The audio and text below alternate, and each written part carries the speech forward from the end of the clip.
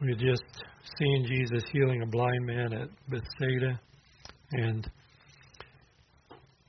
he did this in 2 stages, the only time that he ever did a miracle in 2 stages. The first time, the man said he saw men like trees walking, and then Jesus prayed for him again, put his hands on his eyes, and he was restored and saw everyone clearly. So in verse 27 it says, following this event, it says, Now Jesus and his disciples went out to the towns of Caesarea Philippi, and on the road he asked his disciples, saying to them, Who do men say that I am? And so they answered, John the Baptist, but some of them said Elijah, and others one of the prophets. And he said to them, But who do you say that I am? And Peter answered and said to him, You are the Christ. Then he strictly warned them that they should tell no one about him. He's been doing this. He did it with the blind man, telling them not to tell people. Wasn't yet the right time for things to come to a head, and for him to be, his hour had not yet come, as John would put it. Well, Caesarea Philippi is north of the Sea of Galilee, about 25 miles, beyond a smaller lake named Hula. Mount Hermon is in this area, and we see, after this, end of this chapter, we find, the Dew of Hermon. We see the Mount of Transfiguration. So that's something we'll talk about in the future. The journey from the Sea of Galilee to Caesarea Philippi involves an increase of elevation of about 1,850 feet. And that's, it's not that much over that kind of a distance, but that's not including, the mountains themselves. Caesarea Philippi is up in that area. There was another Caesarea, which is on the shore of the Mediterranean. That's one that Paul was sent to when he was arrested, and they were getting him away from the people that wanted to kill him. And so one of the emperors named this area after Caesar also, but they had to come up with a name to differentiate it, so it's Caesarea Philippi. Jesus leaves the area of Israel proper again and goes out to this area. So he and his disciples are going to the towns in the area, and Jesus asks a question. We've seen that they had trouble understanding a few things. Jesus tests their understanding again, this time concerning his identity. And so he asks, Who do men say that I am? We see there's a lot of confusion about who Jesus is. There's a lot of ignorance about who Jesus is. Many knew of him, but did not really know who he is. We could say was, but he still is. As the blind man who Jesus healed immediately before, he presented this question. The disciples saw Jesus, but they did not see him clearly. Their vision of him was a bit blurry. They did not perceive his true identity. They saw evidence of it. They encountered hints, powerful hints of it. Hints, it's not really the right word. It's more like heat from a blast furnace or hurricane force winds, but they weren't making the impact that you would expect those things to have. The spiritual state of their hearts kept them from full perception. He asked them, earlier in the chapter, you have eyes and you still don't see, you have ears and you don't hear. How is your heart still hard? Jesus pointed out to them their hearts were spiritually dull. Their eyes of their understanding were unfocused. Their ears were a bit hard of hearing. The spiritual reality of who they were interacting with was difficult for them to grasp. And I think we can understand that, relate to that if we know who Jesus is and coming in the flesh. It'd be a difficult reality to grapple with. It's a reality that the nature of man does not readily receive. So these men have seen Jesus heal all manners of diseases. He's cast out evil spirits. He's multiplied, that is, created material resources, bread and fish. He's calmed violent storms upon the sea. He's walked on the surface of the sea, and he's even raised a young girl from the dead. And when they saw and experienced these things, they feared and wondered. Back in Mark chapter 4, verses 40 and 41, after he had come to them, walking on the water, it says, he said to them, why are you so fearful? Or this may have been when he's asleep in the boat. How is it that you have no faith? Not just faith concerning the storm, but how is it you have no faith about who I am? And I'm with you here. And they feared exceedingly and said to one another, who can this be that even the wind and the sea obey him? This was when he was asleep up in the bow of the boat, and they were like, don't you care that we're going to perish? He said, why is your faith so small? Jesus tells him, let's go to the other side. He gets in the boat with them to go over there. But somehow they're not going to make it, right? And we can understand the fear and the lack of confidence, the lack of faith. Here we are in the middle of this disastrous situation. When all of this, all these things, they did not yet understand the profound personality of the one that they called Master. His glory was veiled in human flesh. Otherwise, they could not have abode his presence among them. This spiritual reality was being pressed upon their hearts and minds by the Holy Spirit, and their understanding will begin to grow. Jesus is going to nudge them in the right direction, and this is the right time. And so he asked these questions. Within the circles that the apostles were exposed to, there were a lot of contradictory opinions about Jesus. Who do men say that I am?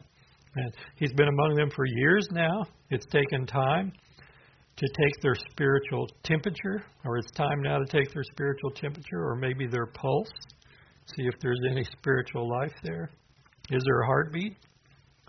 He asked them first for the opinions of the surrounding culture. Some say John the Baptist. This is probably the most fanciful of the options offered. You recall that Herod thought that Jesus was John the Baptist who had been raised from the dead. Herod had a very guilty conscience about the execution of John. But those who knew the truth realized this could not be possible. Jesus and John were alive at the same time. So one could not be the other raised from the dead. John baptized Jesus, and John identified him at that time, John 1:36, as he looked at Jesus as he walked, and he said, behold, the Lamb of God. And earlier on he had said, behold, the Lamb of God who takes away the sins of the world. So John the Baptist out. Some said Elijah. Now this is incorrect, but it's more reasonable. It had a possible scriptural basis. It's in Malachi chapter 4, verses 5 and 6, the very last verses of the Old Testament. And then God was silent for 400 years. This is the last thing he said before then. He said, behold, I will send you Elijah the prophet before the coming of the great and dreadful day of the Lord. He will turn the hearts of the fathers to the children and the hearts of the children to their fathers, lest I come and strike the earth with a curse. So many understood that John the Baptist was going to come before the return, before the coming of the Lord, was their understanding. Now, Jesus is not Elijah, but it does say that Elijah must come first. But this is before the great and dreadful day of the Lord, that is, the time frame surrounding the second coming. The first coming was keeping in line with Isaiah 40, verses 3 through 5, where Isaiah speaks and says, the voice of one crying in the wilderness, prepare the way of the Lord, make straight in the desert a highway for our God. And you recall this is what John the Baptist answered when they asked him, who are you? And they asked him, are you the prophet? Are you the Messiah? Are you the Christ? And he said, no, I'm not any of those things. I'm a voice crying in the wilderness. Prepare the way of the Lord. It says, every valley shall be exalted, every mountain and hill brought low. The crooked places shall be made straight, and the rough places smooth. And that refers to the coming kingdom age. The glory of the Lord shall be revealed, and all flesh shall see it together, for the mouth of the Lord has spoken. So John himself in his gospel, John 1:14, says, the Word became flesh, dwelt among us, and we beheld His glory, the glory as of the only begotten of the Father. So John the Baptist says, I'm just a voice crying in the wilderness. But these verses, Isaiah 40, were fulfilled by John the Baptist, at least in regard to the first coming of Jesus, who, we are told by Gabriel speaking to his father Zacharias in Luke chapter 1, 15 through 17, speaking of John the Baptist, he says, Gabriel says, he will be great in the sight of the Lord and shall drink neither wine nor strong drink. He will also be filled with the Holy Spirit even from his mother's womb. Jesus says there was no greater man among the prophets than John the Baptist. Here he is, right? Still in his mother's womb. And remember when Mary came to visit Elizabeth, the baby leaped in her womb. John the Baptist. Oh, the Messiah is here. Jesus is here. And he got all excited, even though he was in the womb. And he says in verse 16, he'll turn many of the children of Israel to the Lord their God. This is, this one who's to come. He will also go before him, and he says, in the spirit and power of Elijah, to turn the hearts of the fathers to the children, quoting from Malachi, and the disobedient to the wisdom of the just, to make ready a people prepared for the Lord. So John the Baptist came. He was fulfilling the role of Elijah in the first coming. So he comes in the spirit and power of Elijah. What was the spirit and power of Elijah? The Holy Spirit. That was the spirit and power. And then some said, well, they're saying you might be one of the prophets. Over in Matthew's account, some specified Jeremiah or one of the prophets, perhaps because Jesus wept at times and Jeremiah was known as the weeping prophet.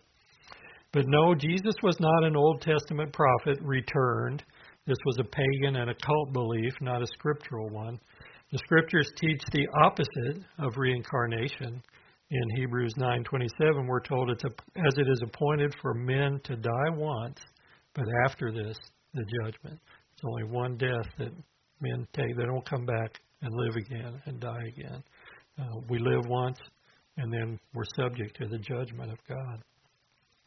There were some who questioned on another occasion whether he was the prophet. The priests and Levites had asked John the Baptist if he were the prophet. And this is the one spoken of by Moses in Deuteronomy 18, verses 15 through 19. Moses says to the people there, the Lord your God will raise up for you a prophet like me from your midst, from your brethren, him you shall hear. According to all you desired of the Lord your God in Horeb in the day of the assembly, saying, let me not hear again the voice of the Lord my God, nor let me see this great fire anymore, lest I die. People were there around the mountain, and it was so tremendous that they were like, I don't want to see this anymore. And the Lord said to me, what they've spoken is good. And so Moses became the representative of God to them. And he says in verse 18, I will raise up for them a prophet like you from among their brethren, and will put my words in his mouth, and he shall speak to them all that I command him. And it shall be that whoever will not hear my words, which he speaks in my name, I will require it of him. This is that prophet. And Moses said, the Lord's going to raise up for you a prophet like me from your midst. Well, this is identical with the Messiah, and we see Jesus doing this and being this person. But the Jews were confused about it. They didn't know, well, is this another guy? Is this not the Messiah? We see in John 12, 44 through 50, this prophet's words will be authoritative. They must be accepted. And Jesus exhibits the attributes of this prophet. In John 12:44, Jesus cries out and he says, he who believes in me believes not in me, but in him who sent me. And he who sees me sees him who sent me. I have come as a light into the world, that whoever believes in me should not abide in darkness. And if anyone hears my words and does not believe, I do not judge him, for I did not come to judge the world, but to save the world. He who rejects me and does not receive my words, which were the Father's words, has that which judges him. The word that I have spoken will judge him in the last day, just as we read about in Deuteronomy 18.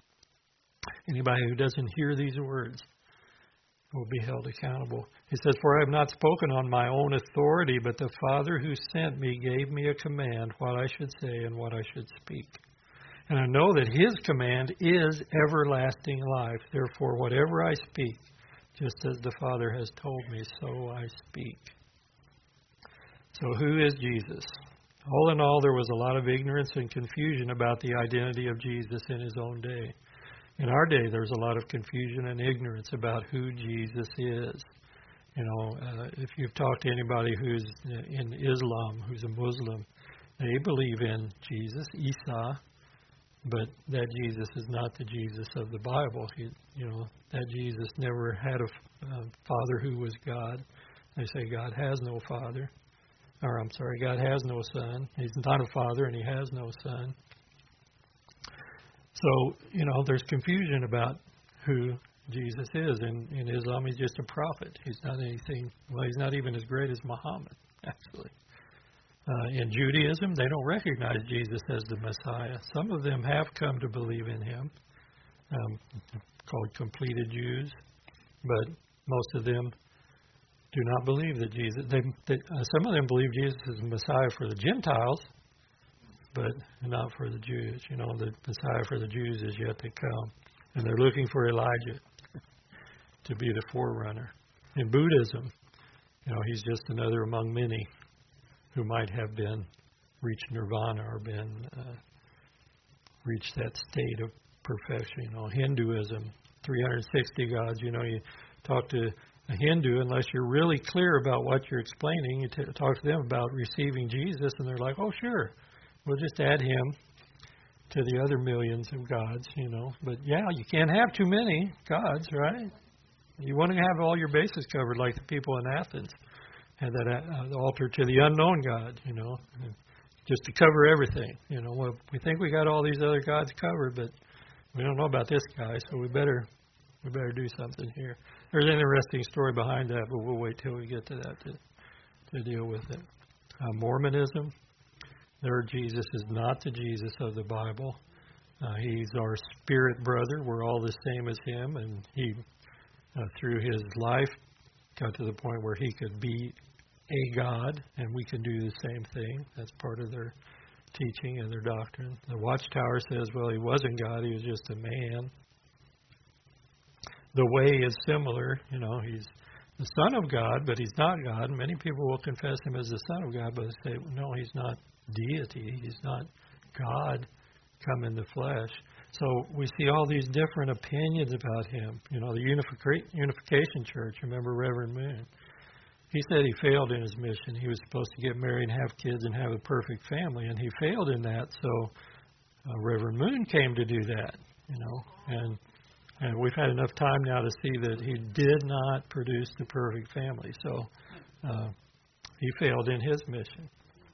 So people are saying many different things about him even today, but there's only one reliable source for true information about Jesus. The truth is available, but it takes some effort to come to a knowledge of the truth. The Lord draws all men to himself. He promised that he would do that.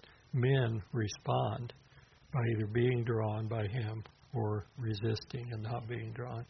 Isaiah 55:6, we're told, seek the Lord while he may be found. Call upon him while he is near.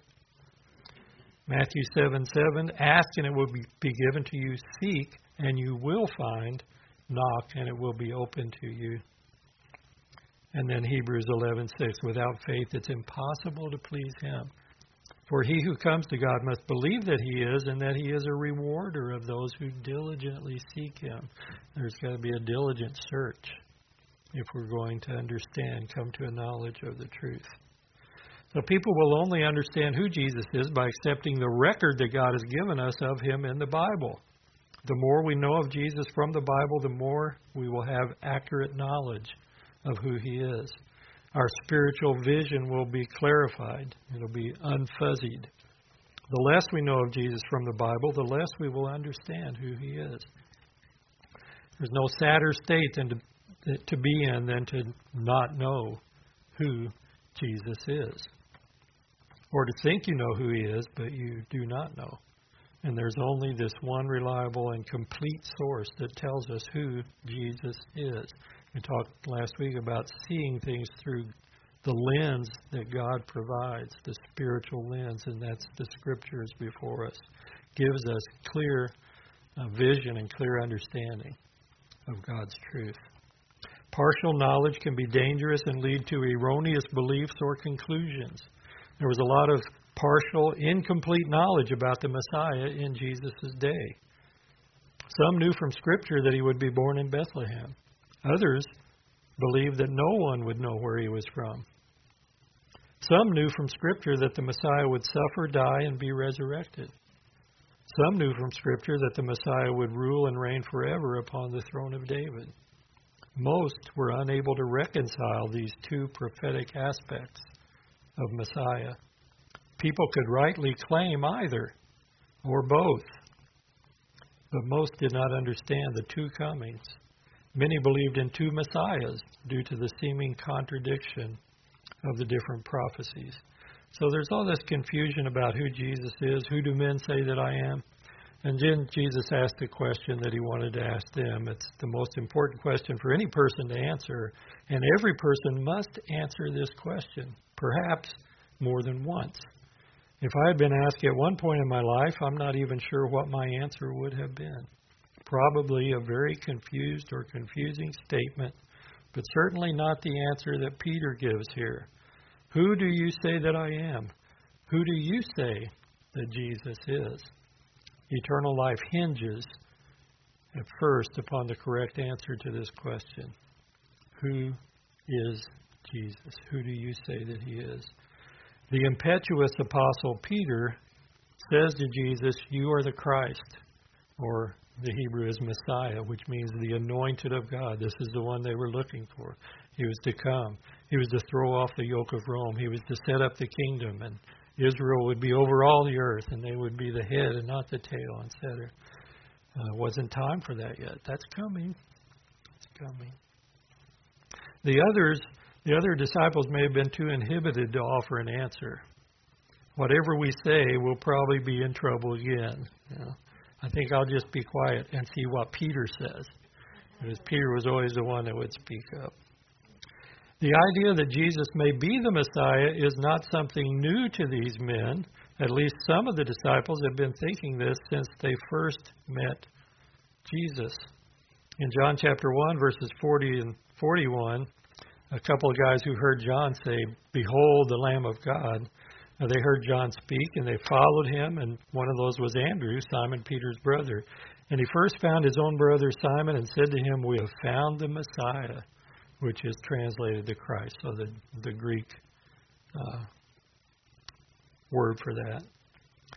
In John chapter 1 and verse 45, later, just a little later in the chapter, Philip finds Nathanael, and he says to him, we've found him of whom Moses in the law and also the prophets wrote, Jesus of Nazareth, the son of Joseph. And you remember the response of Nathanael, can any good thing come out of Nazareth? And then in John 1:49, Nathanael, after he's brought to Jesus, and Jesus says, I saw you under the fig tree. Probably a long ways away. And he says to him, Rabbi, you are the Son of God. He just skips over the Messiah part, the King of Israel. So they had inklings, but their opinions probably changed from time to time depending on what was happening at the time. But they were committed to being discipled by Jesus. I think they were confident that if they hung in there with him, all things would become clear, or at least 11 of them were confident of that.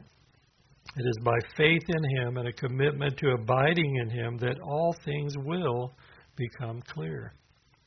In the parallel passage in Matthew, he gives us a more extended statement by Peter and a response from Jesus. This is in Matthew 16 through 19. Peter answers and says, you are the Christ, the Son of the living God. This is his full, complete response. You're the Son of the living God. This is who he identifies the Messiah to be. And Jesus says to him, blessed are you, Simon Bar-Jonah, for flesh and blood has not revealed this to you, but my Father who is in heaven.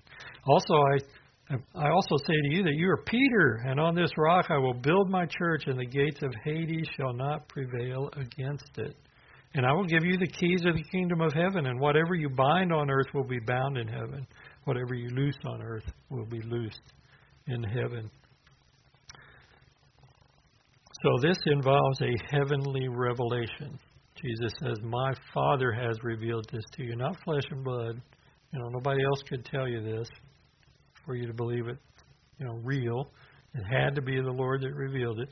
We see in 1 Corinthians 12:3 where Paul is instructing the church about speaking in tongues. He says, therefore I make known to you that no one speaking by the Spirit of God calls Jesus accursed, and no one can say that Jesus is Lord except by the Holy Spirit. So there were those, apparently, there would be a tongue spoken, and the interpretation would be, Jesus is accursed. Well, time to cast some demons out, at that point. Because no one speaking by the Spirit of God can say that and, mean it. Obviously, you can say the words, I just said them, right? And no one can say that Jesus is Lord. Again, it's not just saying the words, but it's saying the words and understanding them, knowing them to be true. You can only say that by the Holy Spirit. So anybody who believes in Jesus in this way has had the same revelation that Peter received. You are the Messiah, the Son of the living God. In Matthew 11:27, Jesus said, all things have been delivered to me by my Father, and no one knows the Son except the Father, nor does anyone know the Father except the Son, and the one to whom the Son wills to reveal him. So very much what Jesus said in John 14:6, I am the way, the truth, and the life. No man comes to the Father except through me. So it's important that we be able to answer the question, who do you say that I am, accurately, with the same answer Peter gives, with understanding in our hearts. He speaks to him of being the rock. He gives him the keys. He tells him he can bind and loose. And later on that is extended to the other apostles, the other disciples. Well, Peter, as we've discussed, he's the major source of Mark's gospel. And so we don't get the full statement nor the commendation of Jesus to Peter. We do, however, still get the rebuke that soon comes and that we will see.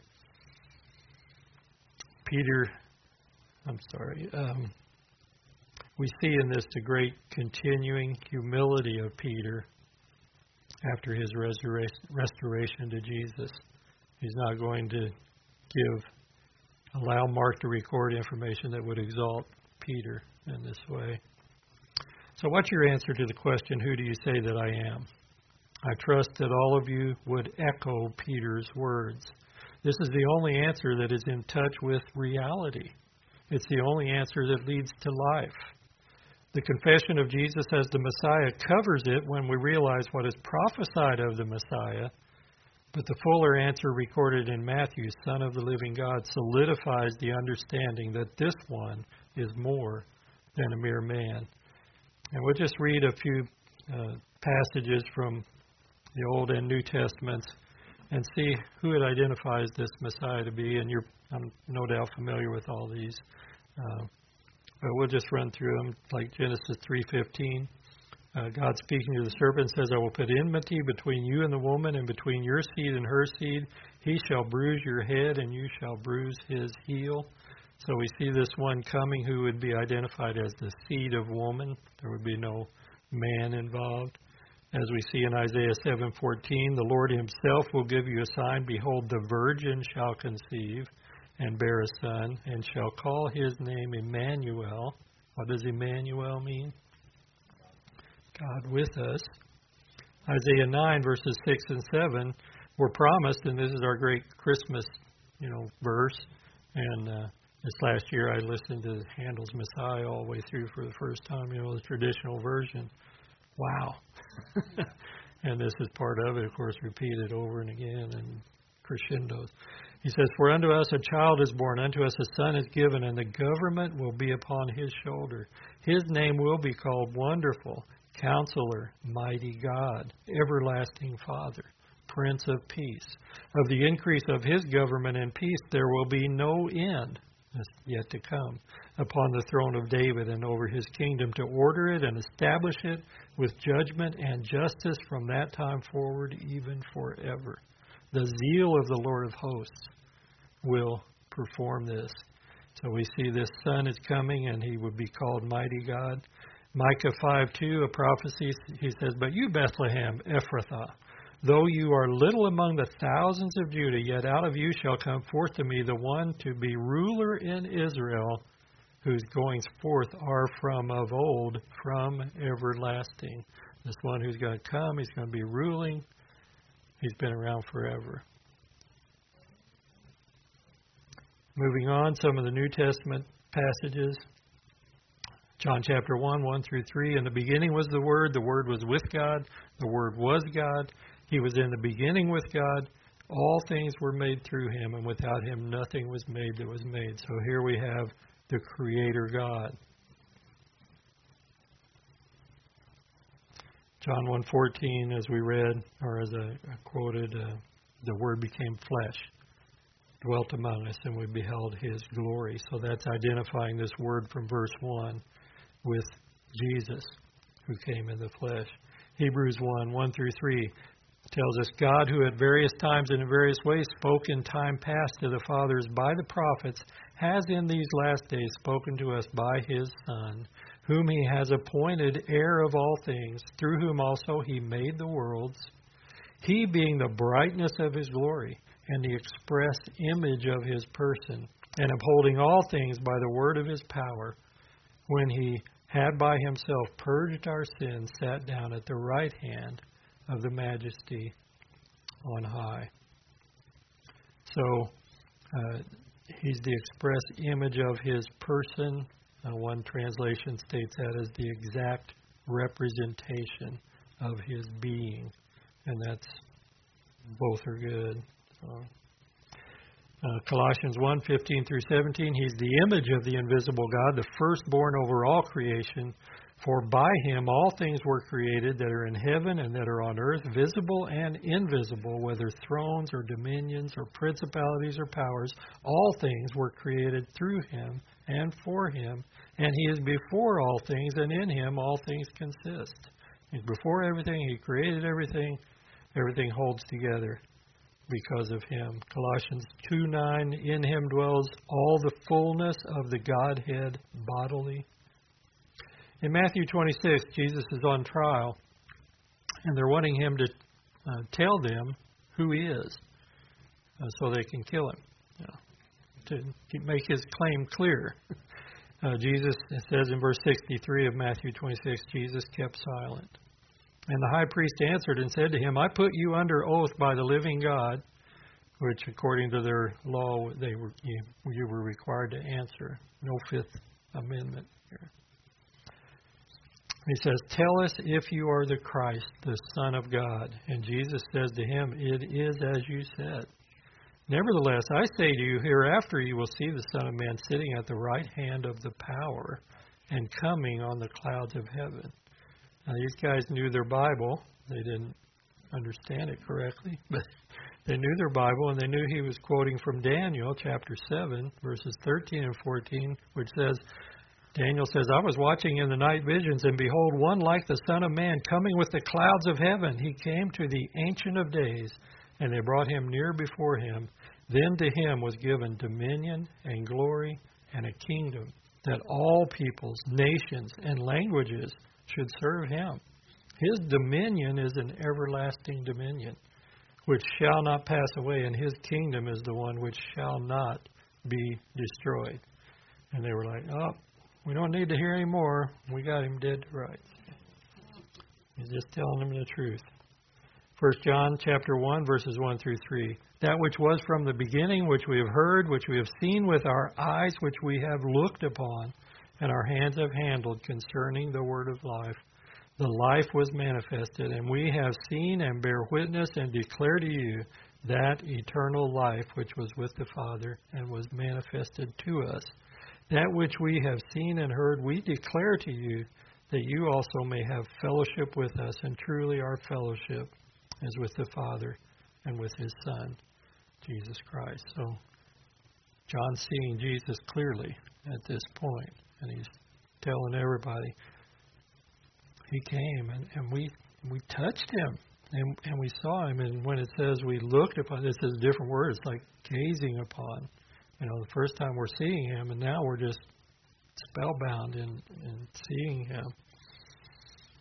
And we heard Him, all the things that He said. John 14:9, Jesus says, Philip wants to know, he says, just show me the Father, or show us the Father, we'll be satisfied, you know. And Jesus says, have I been so long with you, and yet you have not known me, Philip? He who has seen me has seen the Father. So how can you say, show us the Father? He's the exact representation of his person. John 8:58, Jesus says to them, he's been discussing with the Pharisees and rebuking them, and he's telling them that Abraham saw his day. He rejoiced to see his day, and they said, you're not even 50 years old. How could Abraham have seen your day? And Jesus says to them, most assuredly I say to you, before Abraham was, I am. And that I am is the name which God gave to Moses. Moses said, who am I going to say sent me? He says, tell him I am that I am has sent you. And the Old Testament's translated into Greek. They use this phrase that Jesus used. And then John chapter 5, verse 22, Jesus says, for the Father judges no one, but has committed all judgment to the Son, that all should honor the Son, just as they honor the Father. In other words, Jesus should receive the same honor as God. He who does not honor the Son does not honor the Father who sent him. So anybody that doesn't give Jesus the same honor as the Father, they're not honoring the Father who sent him. So it's just a sampling of verses that very clearly state for us who Jesus is, what his identity and his nature is. And there are many others. I mean, it's hard to read a page in the New Testament without either a direct or indirect reference to Jesus, some way similar to the things that we read here. So then in verse 31, it says, he began to teach them then that the Son of Man must suffer many things and be rejected by the elders and the chief priests and the scribes and be killed and after 3 days rise again. And he spoke this word openly, and then Peter took him aside and began to rebuke him. But when he had turned around and looked at his disciples, he rebuked Peter, saying, get behind me, Satan, for you are not mindful of the things of God, but the things of men. So he starts introducing the disciples to the truth that the Messiah will not rule and reign at this time, but will instead be rejected by the chief priests and the scribes, the very ones who should know above all others the truth about the Messiah, and who should give testimony to the people concerning him, and yet they were the ones who rejected him. He would be killed and be raised from the dead 3 days later. And we see this prophesied throughout the scriptures as well. In Psalm 22, we see a picture of the crucifixion. Even passages there that are quoted in the New Testament as being fulfilled, such as they cast lots for his clothing. And Jesus speaking from the cross, my God, why hast thou forsaken me, which is the first verse of that. But you get to the end of Psalm 22 and you find that this one who was killed is alive again. Psalm 16, which we sing of, that you will not allow his Holy One to see corruption.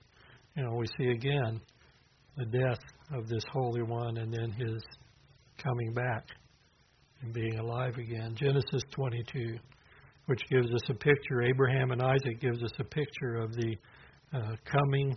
It prophesies to us from this event that God arranged and took place, the coming of this one who would be crucified for the sins of the world and then raised again after 3 days.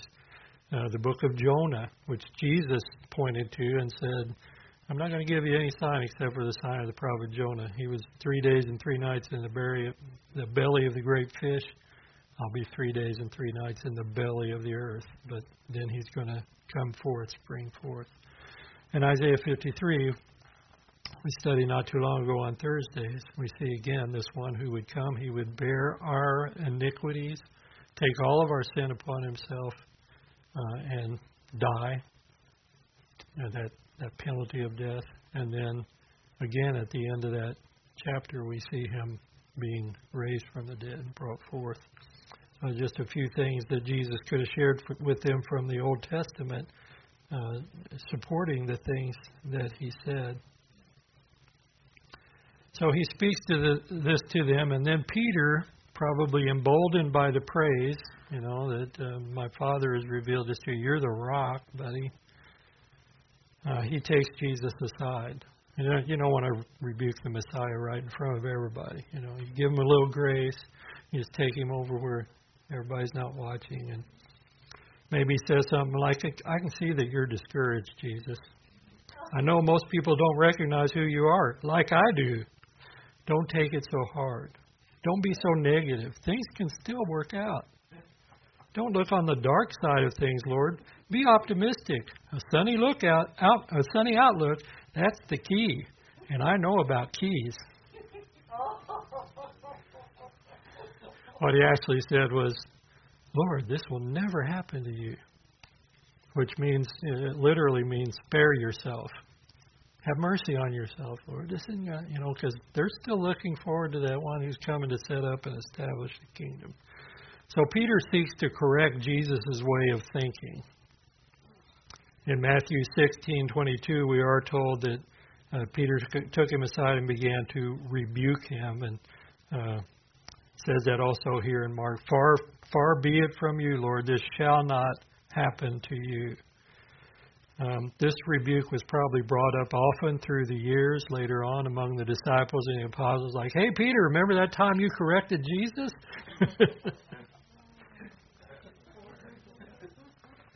So Peter sees who Jesus is, but he does not yet see Jesus clearly. His focus is still a little bit blurry, like the man healed of blindness earlier in the chapter.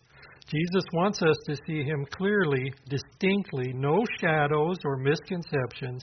Admittedly, this takes time. But we cannot see Jesus in clarity apart from his revelation of himself in the Scriptures. It's the only and complete image of him, and we neglect it at the risk of not having a clear vision of Jesus. And so Jesus turns around and looks at the other disciples. This is a detail here in Mark. We don't get it in the other Gospels. He's the only one who tells us this, and this probably came from Peter. Well, after I said that to Jesus, he turned around, looked at those guys, and then he said the strangest thing to me. So he turns around, looks at his disciples, and what's he thinking? What's Jesus thinking at this point? Are these guys worth it? I don't think he was thinking that. Or get a load of this, guys. Look at Peter. Not that either. I think he was refocusing upon his mission. Why am I here? I'm being tempted here, and that's what this was, a temptation from Satan. That's why he addressed it. He's not calling Peter Satan, but this is where the temptation's coming from. He gets a revelation from God. Moments later, he's thinking like a man and like the enemy. And so he's looking at why he came, refocusing upon his mission. There's a temptation. Why am I here? What am I here for? For these guys. This small sample of the overall harvest, that's the reason he has come. In 1 Timothy chapter 1 and verse 15, Paul writes and says, this is a faithful saying and worthy of all acceptance that Christ Jesus came into the world to save sinners, of whom I am chief. And this was the purpose, the major purpose for which Jesus came, was to save sinners. And so to save sinners, he has to be rejected, be killed, be resurrected on the third day. But that rejection and killing are looming large at this point. And there was a temptation from Satan early on in the ministry of Jesus when he was out in the wilderness, and Satan said, if you bow down, I'll give you all these kingdoms. They're mine to give. And so there's this temptation, the glory, the throne without the cross. You don't have to go through all that suffering and stuff. Just do this, and you'll be fine. And so, Peter is echoing this. He's saying, this will never happen to you, Lord. But Jesus knows this is why I am here. And we'll see him reiterating that. 1 Timothy chapter 2, verses 5 and 6. Paul says, for there is one God and one mediator between God and man, the man Christ Jesus, who gave himself a ransom for all, to be testified in due time. So he's paying the price instead of, that's what this phrase means, this ransom for all. And it's similar to that a song Andy sings it sometimes. I owed a debt I could not pay. He paid a debt he did not owe. He did that to redeem us, to buy us back to himself.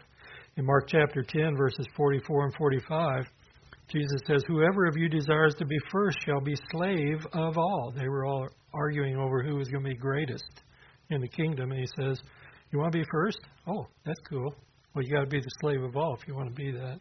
For even the Son of Man did not come to be served, but to serve and to give his life a ransom for many. If he came in that way, he's saying, you're following me? You come in that way too. Not to be served, but to serve and give your life up for others. That's later on in the chapter. We won't get to it today. Why did he come? Hebrews chapter 12, verses 1 and 2, he says, therefore we also, since we are surrounded by so great a cloud of witnesses, let us lay aside every weight and the sin which so easily ensnares us, and let us run with endurance the race that is set before us, looking to Jesus, the author and finisher of our faith, who for the joy that was set before him endured the cross, despising the shame, and is sat down on the right hand of the throne of God. So he looked beyond the cross to the other side as he returned and looked at his disciples. This joy that was set before him, he could see the outcome of this path that he was to take. In Hebrews chapter 2, he's speaking prophecy in Psalm 8 that Jesus is also fulfilling, will fulfill even. In verse 9, he says, this psalm says he's putting everything in subjection under his feet. Verse 9, he says, we see Jesus, we don't see that, but we see Jesus who was made a little lower than the angels for the suffering of death, crowned with glory and honor, that he, by the grace of God, might taste death for everyone. So this is for the purpose of bringing many sons to glory. Verse 10, it was fitting for him for whom are all things and by whom are all things, in bringing many sons to glory, to make the captain of their salvation perfect through suffering.